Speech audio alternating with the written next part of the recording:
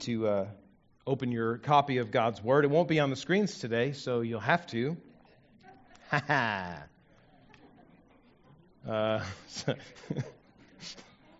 Gotcha. Open your Bibles to 1 Peter chapter 2, verses 9 and 10, and also stick a thumb or a finger in Romans chapter 10, verses 13 through 17. 1 Peter is the first of Peter the Apostle's letters to the church, scattered in different places around the Roman Empire at the time. It's toward the back of your Bibles, toward the end of the New Testament, 1 Peter chapter 2. And then Romans is one of Paul's letters to the church, his only recorded letter to the church in Rome, but one of his many letters to churches. Romans is going to be a little ways further back to the left in your Bibles, still in the New Testament. We sang this morning, the first song that we sang, a song called Glorious Day. You called my name, and I came out of that grave.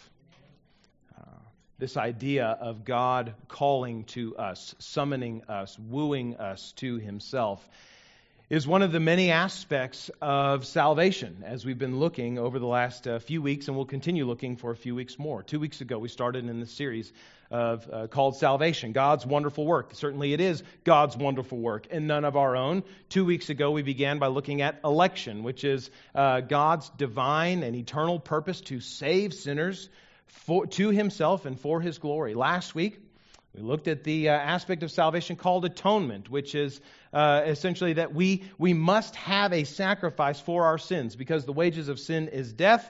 Death must be given for sin, but God in His grace has given a means by which we can have a substitute, pay that penalty in our place, that substitute who is Christ. This morning, we're looking at the aspect of salvation that we would call calling. God speaking to people, calling them to Himself. In the course of Scripture, we'll see in a couple of places, primarily today, 1 Peter 2 and Romans chapter 10, this idea fleshed out to us that God calls people, summons people, woos sinners by His Spirit and through the preaching of the gospel into fellowship with Christ. That's what we mean when we talk about calling in terms of salvation. That God calls people, He calls sinners by His Spirit and through the preaching of the gospel into fellowship with Christ.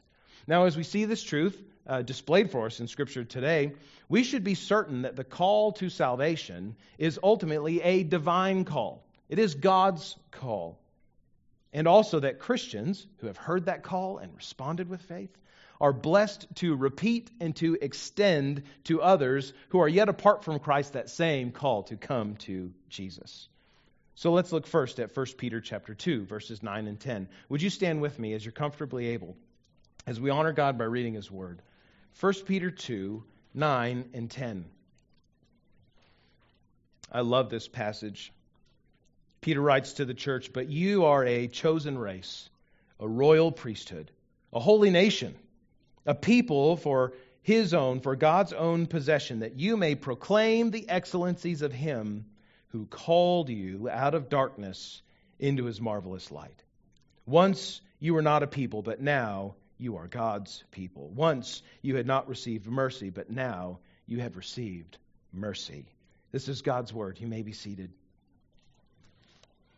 When we think about salvation, it is God's plan to rescue sinners from their sin for Himself through the atoning, through the sacrifice of His Son that brings forgiveness of sins to those that God calls to Himself.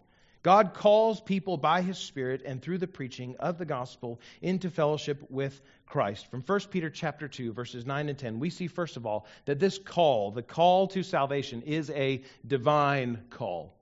It's a call that originates in God, that it comes from God to people. This passage of 1 Peter chapter 2, verses 9 and 10 is at first really encouraging for the Christian, because here Christians are identified as God's intentionally chosen covenant people. Did you catch that? The whole of verse 9 comes right out of God's word to the Hebrews in Exodus chapter 19, after God brought them out of slavery in Egypt. He said that they would be, as He delivered them from slavery, a chosen race, a royal priesthood, a holy nation, a people for His own possession. So what Peter is saying to Christians here in this verse is that they comprise the new covenant people of God in the fullest sense in which Israel was the old covenant people of God. And then Peter goes a step further to say that Christians, that the church are the chosen covenant people of God for a purpose. And that purpose is to proclaim His excellencies in all the earth. So God does not call people just, because He feels like it. He calls them to a purpose. But don't overlook in verse 9 how Peter describes God in that verse. He is the one who, called us out of darkness into His marvelous light. Don't overlook that phrase. This little phrase packs a big punch when it comes to the reality of our salvation. To be saved is to go from slavery to sin to loving service to God. It is to go from death to life. It is to go from the darkness of rebellion to the marvelous light of God's righteousness and glory. In this way, salvation is a truly transformative event. It changes everything about us. And it changes us in all the best ways. And all of it, notice, is initiated by God, who calls to, who summons, who woos. I love that word, woos. That sounds like what boys do to girls to try to get them to marry them, right? They woo them. Right? God woos us. He displays all that is wonderful about Himself in perceptible ways to us that we might respond with love toward Him. God initiates this call, this summons, this wooing to wayward sinners to come to Christ and to faith. It comes from Him. He is the one who calls us out of darkness into His marvelous light. Friends, the Bible is clear. In our sin and apart from Christ, we do not seek God, nor do we seek to be made right with God. If anyone does seek God, if anyone does seek forgiveness, and if anyone does desire to be united to Christ and declared right with God, it's because God has drawn them to do so. In fact, two Old Testament prophets, Isaiah in Isaiah chapter 6 and Jeremiah in Jeremiah chapter 5, both speak to the spiritual blindness, the spiritual deafness, the spiritual hardness of heart that every person lives in apart from God's work in them. The truth is this: for us to see our need for salvation, for us to be able to hear, and not just hear, but listen to the call of the gospel, for us to trust Christ with our hearts, we need God to open our eyes. We need God to unstop our ears. We need God to soften our hearts, hardened by our own willful rebellion against Him in invisible and inscrutable ways, doing all of this to overcome our sinful nature that is to run from Him.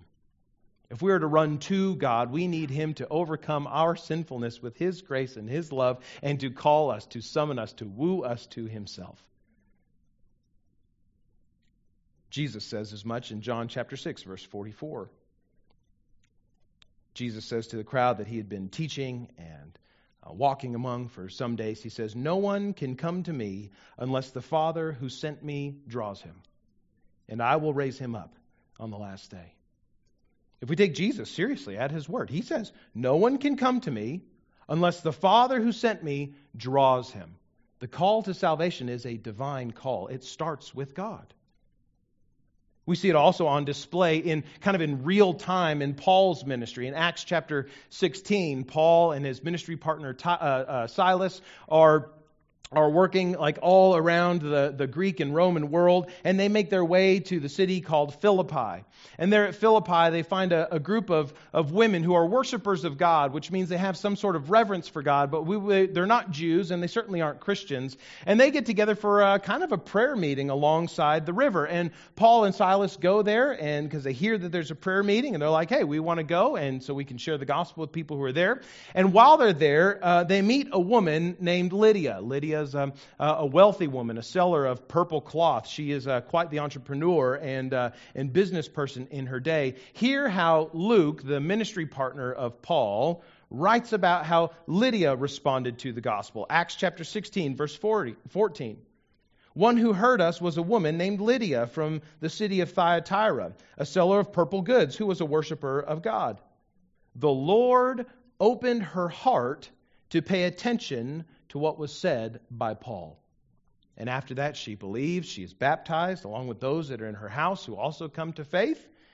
And the church, a church is planted there in the city of Philippi in the home of this woman, Lydia. The Lord opened her heart to pay attention to what was said by Paul. No one can come to me unless the Father who sent me draws him. He called us out of darkness into His marvelous light. The call to salvation, the call to trust Jesus, the call to have faith in Him who gave His Son to die for our sins is a call that originates from God. None of us seeks God on our own unless God or until God first calls out to us. This is kind of a hard thing, I think, to understand, and perhaps we all experience it in different ways, particularly as Christians.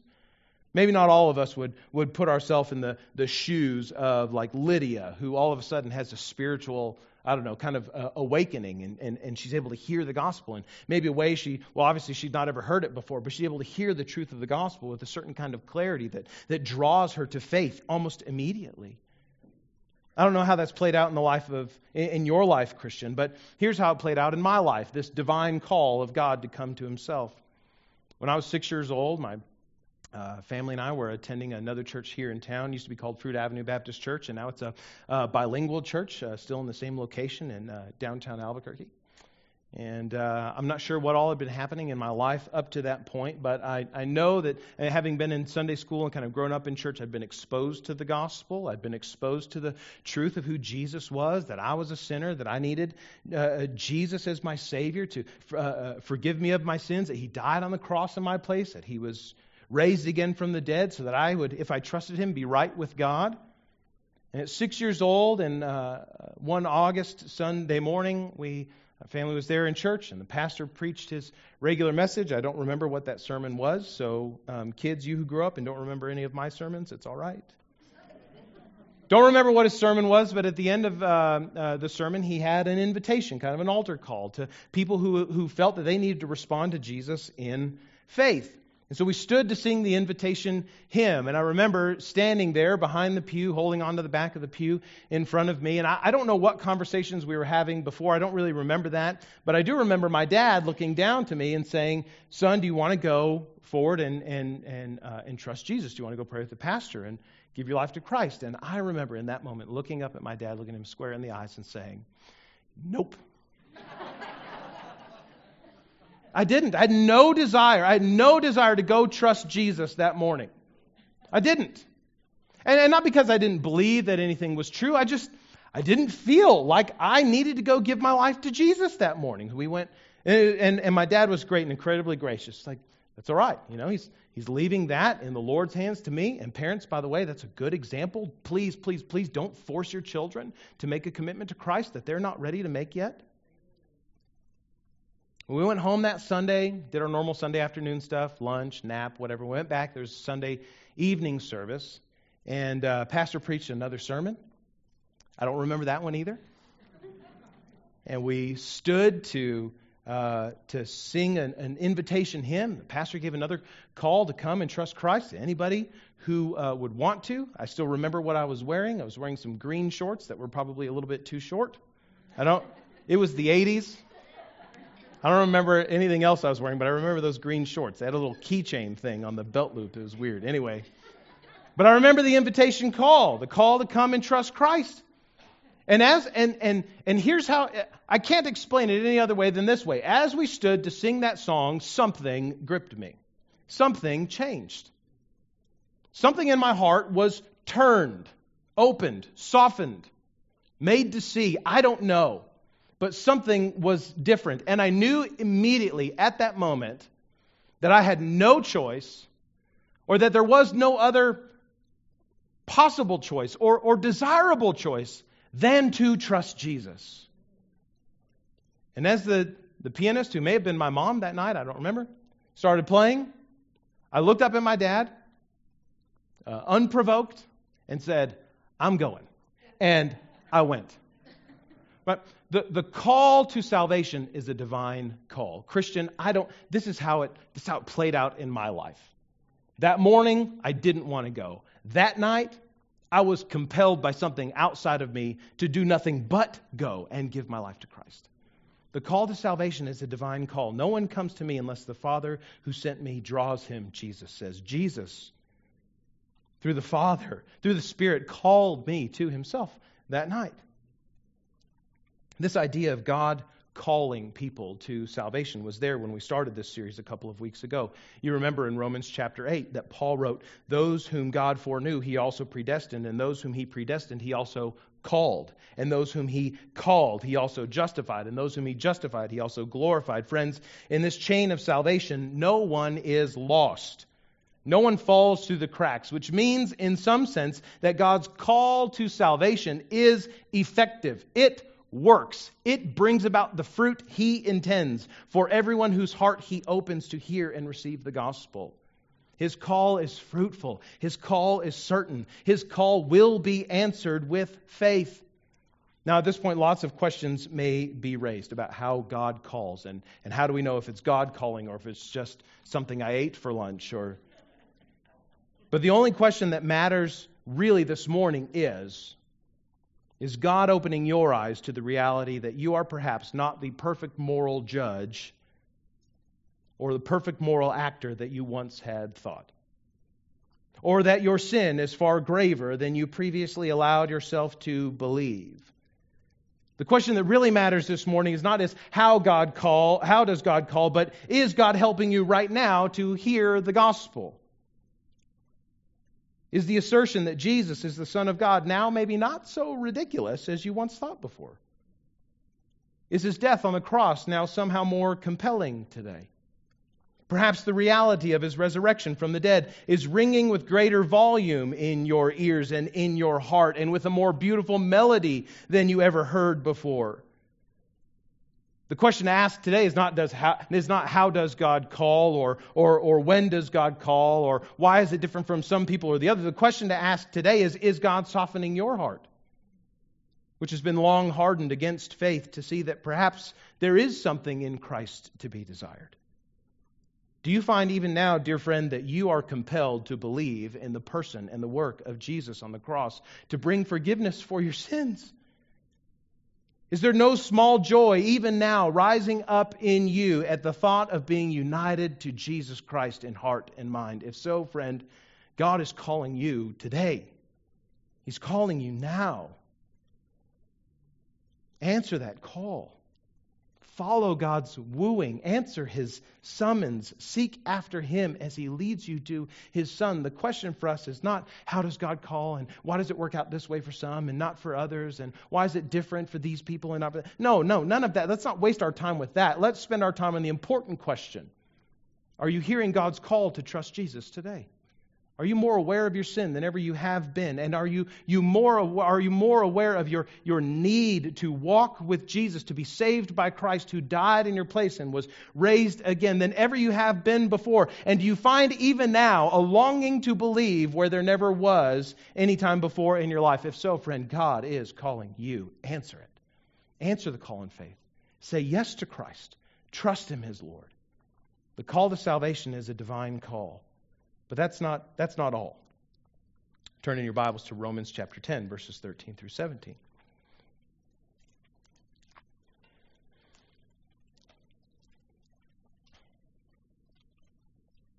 There, the Apostle Paul writes to the church in Rome. He says, "For everyone who calls on the name of the Lord will be saved. How then will they call on him in whom they have not believed? And how are they to believe in him of whom they have never heard? And how are they to hear without someone preaching? And how are they to preach unless they are sent? As it is written, how beautiful are the feet of those who preach the good news.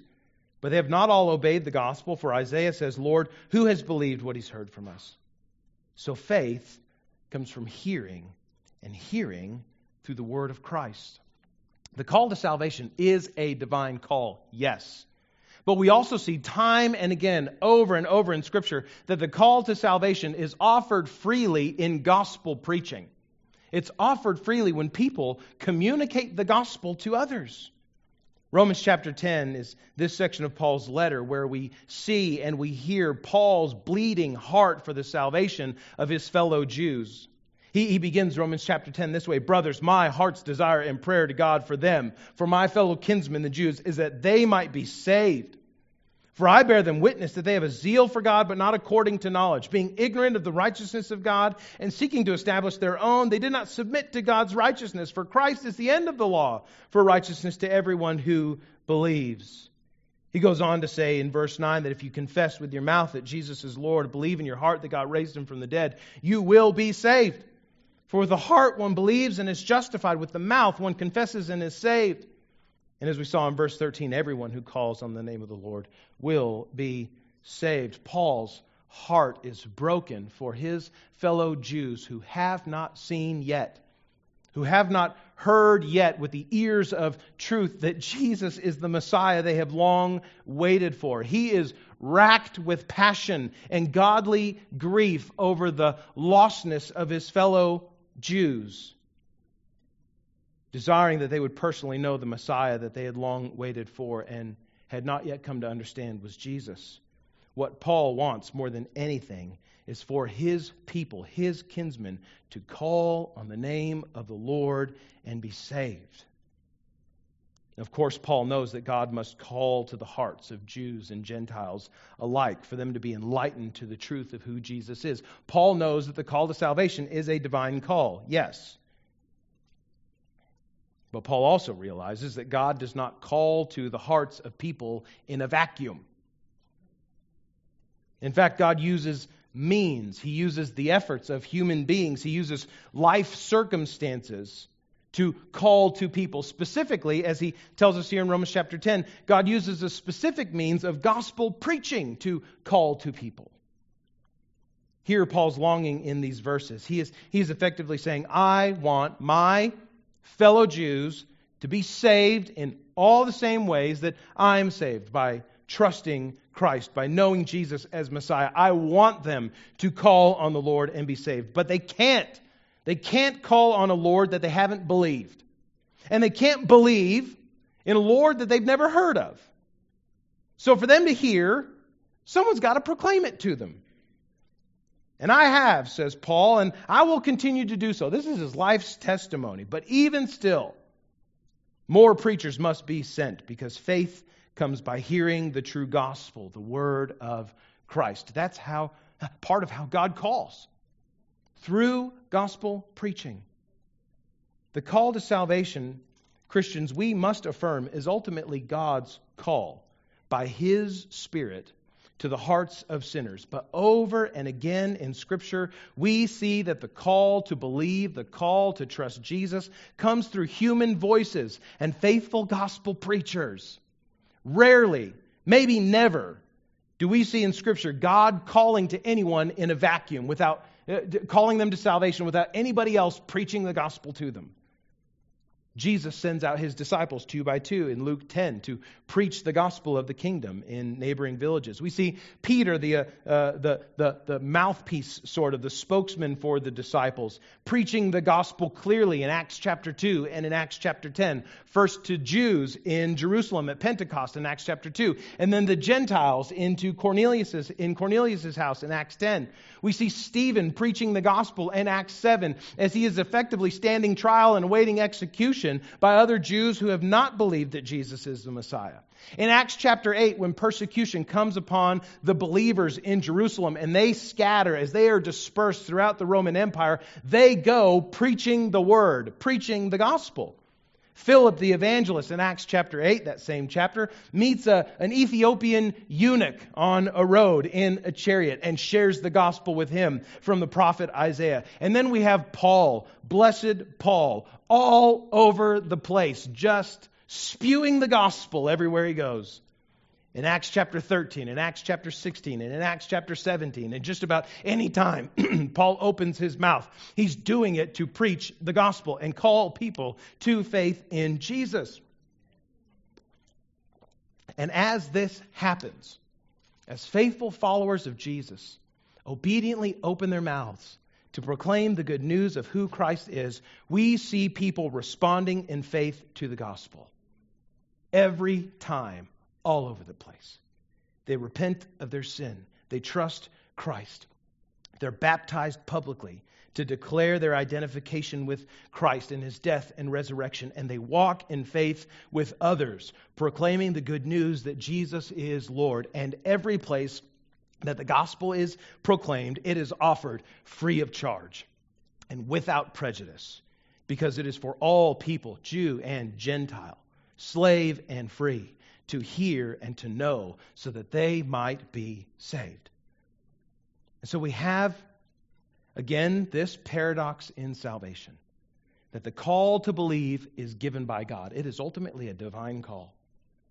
But it's never given apart from human preaching and a genuine invitation to believe. Is the call to believe the gospel, to come to Christ, is it a human call or a divine call? And the biblical answer is ultimately a divine call, but at the same time, yes.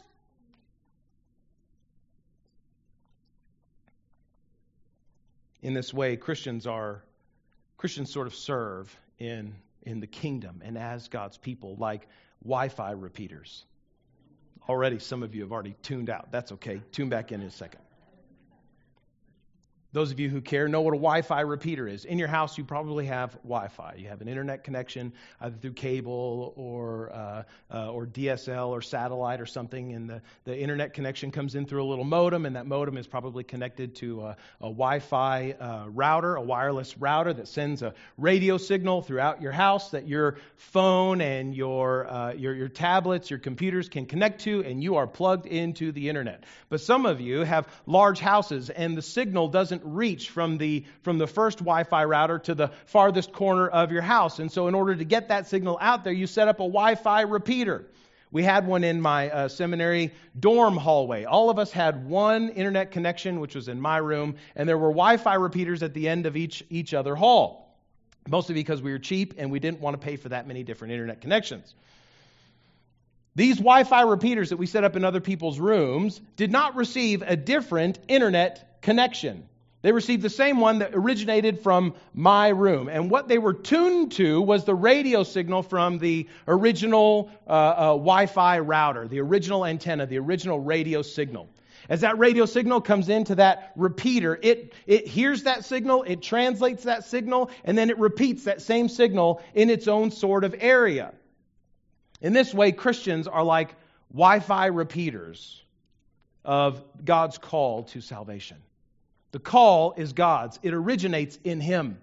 But He calls us, as we see in several places, to be ministers of reconciliation, to be ambassadors for Christ, to be those who proclaim the good news as we make disciples of all nations. We take the same call of God that He gave to us, that He spoke into our hearts, trust Christ. And we, with the gospel on our lips, say to the world, trust Christ. The call that we extend to others who have not yet followed Jesus is no different from the call that God by His Spirit reaches out to and summons the hearts of non-believers with. It's the same signal. It's not different from it. It originates in God and we just repeat it. So the call to salvation is a divine call, yes, but that is repeated over and over and over again by human beings who have heard it and responded to it in faith, who are connected to the source of life, who've been called out of darkness into His glorious light. It is our joy and privilege and Christian duty to proclaim that news, to repeat that call throughout creation, as God also works by His Spirit to draw people to Himself. The call to salvation is a divine call that goes out freely through gospel preaching on the part of Christians to those who haven't come to trust Him yet. Finally, I want you to know this morning, friends, that the call to come to Christ matters. Talking about this today is not just meant to be a fun theological exercise to get our, flex our mental muscles a little bit this morning and practice some theology.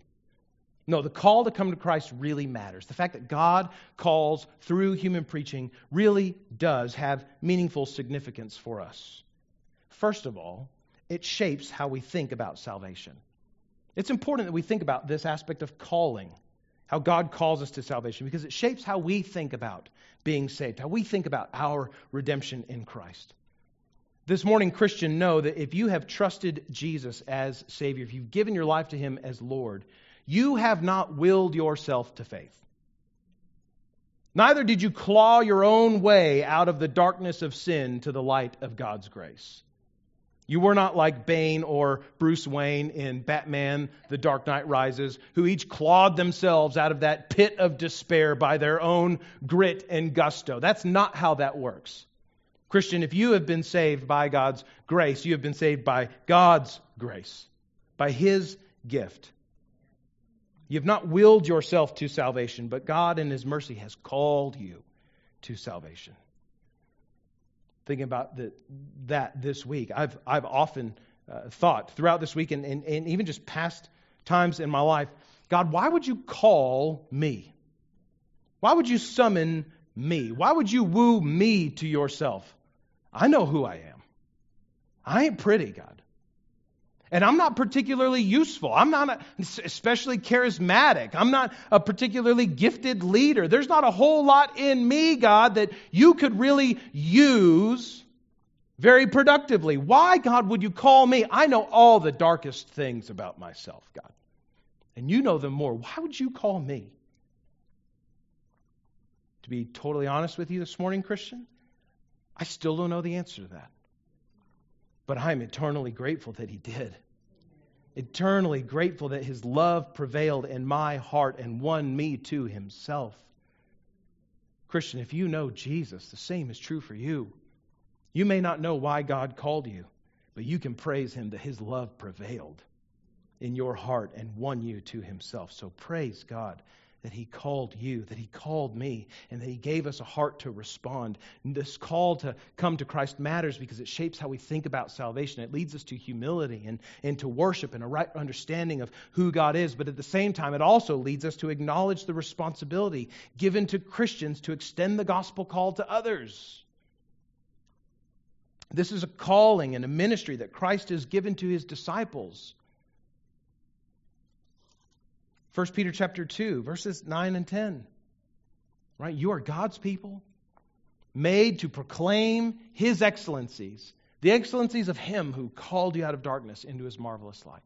Friend, if you are saved, if you have been given eyes to see the truth of Christ, ears to hear the gospel, a heart to respond in faith by God's own loving action in you, know this morning that you have a responsibility to be an active repeater of that same signal, that same message to others as well. That you've been called out of darkness to light so that you can proclaim the excellencies of Him who saved you. This call to come to Christ matters. It shapes how we think about our salvation. But it also generates a heartfelt response. It's not just a head thing, it's also a heart thing. This call to come to Christ matters. It works in us a real response, a real decision, one way or the other, to Christ. Now, for the non-Christian friend, know that as God is calling you to salvation today, that every time you hear the gospel truly spoken, even as we pray we've done faithfully today, that God's invitation to believe and to be redeemed is repeated to you. Every time you hear the gospel, friend who doesn't know Christ yet, you are hearing God's call to trust Jesus. If you hear it, don't ignore the call. I plead with you. Answer it in faith. Be changed. Be given spiritual life. Have your sins forgiven. Be made right with God. Come into union with Christ. The call to salvation should bear out, is meant to bear out a heartfelt response in you. And not some sort of religious obligation like, I have to go do this thing to make God happy. No. You do this thing because God is delighted to delight you in Himself. So answer the call in faith. It brings about a heartfelt decision. Now, for the Christian, it also brings out a heartfelt response. A heartfelt response toward evangelism.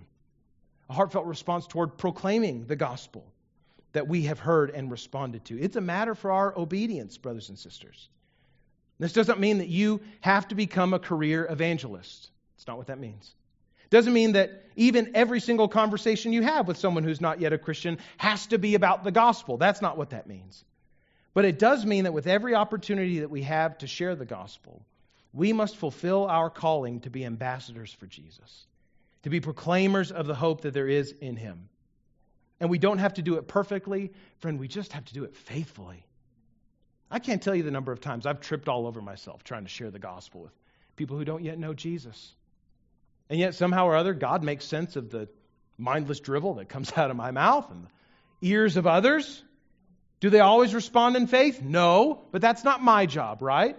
My job is not to reach into their heart and to open it, to soften it, to give them eyes to see and ears to hear. No, that's God's work. My work, our work, is just to repeat the signal. Repeat it faithfully. Repeat it clearly. God uses the faithful preaching of Christians every day to call souls from darkness to His marvelous light. He uses even what we might consider the ineffective or ridiculous preaching of the gospel by relatively unequipped people who are just trying to be faithful to Jesus to call people from darkness to light. Friend, if you're not a particularly gifted communicator, it's okay. You can still be a faithful gospel preacher. Just repeat the signal that you heard. Repeat the call that you have heard from God's word to others who need to hear it. You don't have to be the next Billy Graham or Louis Giglio. You don't even have to be anything close to Stephen Baum. In fact, there are many ways you could do better on that. Just be faithful. Just be faithful to preach the gospel. Be a faithful ambassador of Jesus. A faithful, living road sign to water, to life, to bread, for thirsty, dying, hungry souls.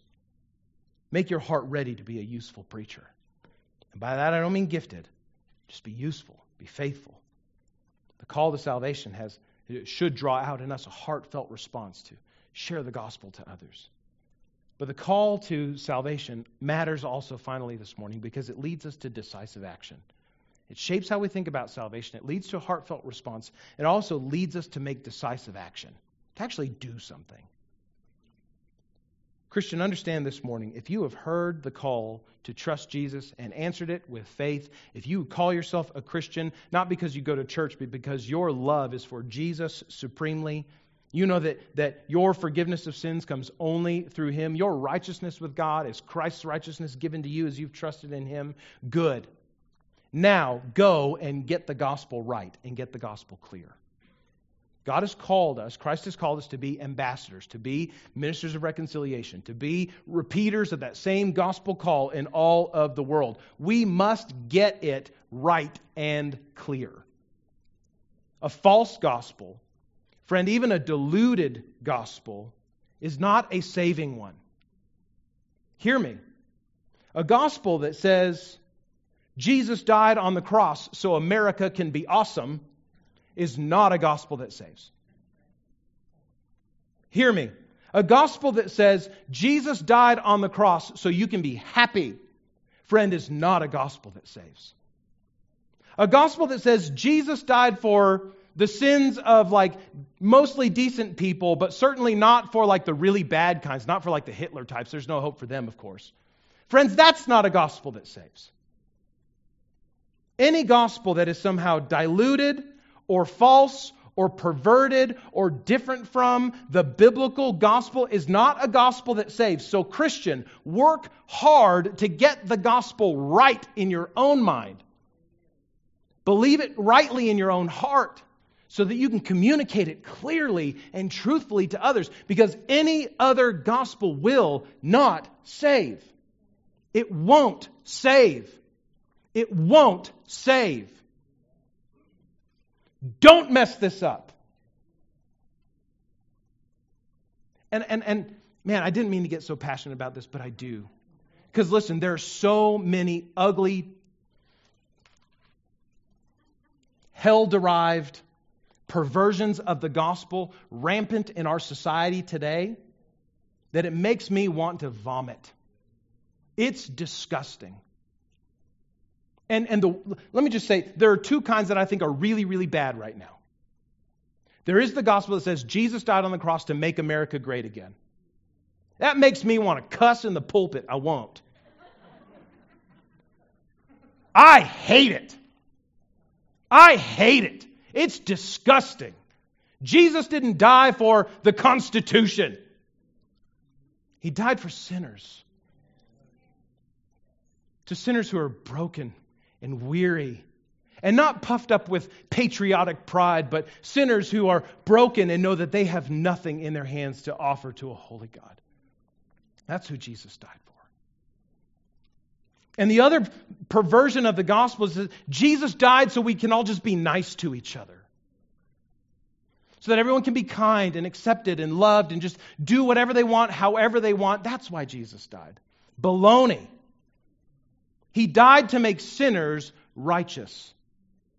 To call sinners to holiness. Which doesn't mean we get to go and be a jerk to everyone. No, we do live in kindness. We do walk in kindness by the help of the Holy Spirit. That's part of what Christ does in us. But we also speak truth to a world that doesn't want to hear it. Christian, you need to get the gospel right in your own mind. Get it clear in your own heart so you can proclaim it faithfully to others. So you can proclaim the gospel that really does save to others. Paul says at the beginning of his letter to the Romans chapter 1, verses 16 and 17. He says, I'm not ashamed of the gospel because the good news of Jesus, the biblical news of Jesus, is God's power for salvation to everyone who believes, first to the Jew and then to the Gentile. For in it the righteousness of God is revealed from faith for faith. As it is written, the righteous shall live by faith. The gospel is God's power for salvation. Get it right. Get it clear. Work on the gospel. Christian, practice the gospel. Make sure that you know as you communicate the gospel or work to communicate in clear ways that God is the creator of all things, that He is perfectly holy and worthy of all worship, and that He will punish sin because He's holy. Know and be able to communicate also that mankind, made in God's image, has become sinful by nature. From birth, we are alienated from God. We are hostile toward Him. We are subject to His righteous wrath because of our active rebellion against Him. And get right in your own mind and in your own heart that God deals with these rebellious sinners this way, that He sends Jesus Christ, who is His only Son, fully God, fully man, to live a sinless life and to die on a cross to bear God's wrath in the place of all who would believe in Him, and that He rose from the grave to give people eternal life to everyone who would trust in Him. Friend, get it clear and get it right that God calls everyone everywhere to repent of their sins, to trust in Christ in order to be saved. And He gives us the promise that if we turn from our sin and we trust in Jesus, if we trust in Christ, that we are born again to a new life and into an eternal life with God. Friend, get the gospel right and clear. Keep it pure, undistorted, unperverted. If you need help for this, return to your copy of the little black book that we give to every family who's a member of our church. What is the gospel? Go dig it out from whatever box you put it in your garage and read it for real this time. Let it give you clarity on the gospel so that you can get it right, so you can get it clear, so you can preach the saving gospel to those that need to hear it. The call of the gospel salvation calls us to decisive action. First of all, to get the gospel right and to get it clear. And then secondly, to pray like we mean it. To be a people of prayer who intercede to God intently and incessantly for the lost to hear the gospel and to respond in faith. Listen, we're not talking about sharing the gospel as some sort in the abstract. We're talking about it like in the reality, in the concrete. You know people, family members you're going to talk to this week, coworkers that you'll see in the break room, fellow students at school that you'll talk with in the hallways and at lunchtime who don't know Christ and need to hear it from you, friend. So pray for them. Pray intently for them. Knowing that the call to salvation is ultimately a divine call, pray that God would reach into the hearts of those people who are lost, open their eyes, open their ears, soften their heart to hear the gospel that they might believe and be transformed. Be called from darkness into His marvelous light. Pray that God would make you a faithful proclaimer of the gospel because they can't call on a God that they don't believe in. They can't believe unless they hear, and they can't hear unless someone preaches to them. So pray, God, make me a faithful preacher. This call to salvation should lead us to decisive action to pray. To pray for the lost by name. To pray for them regularly. To pray for them specifically. To pray for them through tears and with others if necessary. This truth is clear to us from God's Word today, that God calls people by His Spirit. and through the preaching of the gospel into fellowship with His Son, Jesus. We do well to answer that call and to live in light of it with joyful conviction as we hold out in compassionate ways and with gospel clarity that same invitation to follow Christ, to believe Him, to trust Him with all of our life. This morning, we have opportunity to respond to God's Word in meaningful and even physical ways. In a moment, I'll pray for us, and you'll hear some music come over the sound system to lead us in a time of reflection and prayer and decision. In this time of response this morning, friend, if you're here and you're not yet a follower of Christ, if you need to respond to God's call to follow Jesus today, do it during that time. Use this time this morning to answer that call of God to salvation. Call out to God in a prayer of your own heart, recognizing your own sin against Him and your need for a Savior who is Jesus.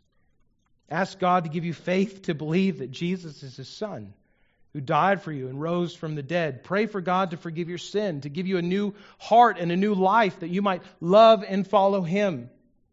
And commit yourself to following Jesus as Lord for the rest of your life. During this time of response, I'll be here up at the front. You come and tell me that that's what you need to do today. You need to respond to Jesus in a saving way today. You need Him to rescue you from your sin this morning. Let's talk about that. Let's pray about that together. Let me give you assurance of how you can know that you are truly saved by faith in Christ today. Use that time of response, dear friend, to answer the call to come to Christ. You who are Christians, who don't need to respond to Christ for salvation today, you've already got it in Him, praise God. Use this time of response to pray for the lost people in your life. And maybe for those who are in this room this morning, who are thinking about making a decision to follow Jesus today, pray intently for them during this time. Pray for them by name.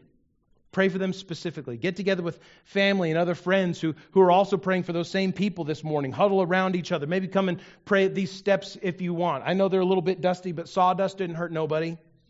There's nothing magical about these steps, but sometimes it just helps to get on our knees before God and pray intently that He would answer our prayers for those who are lost. Pray through tears if it's appropriate this morning.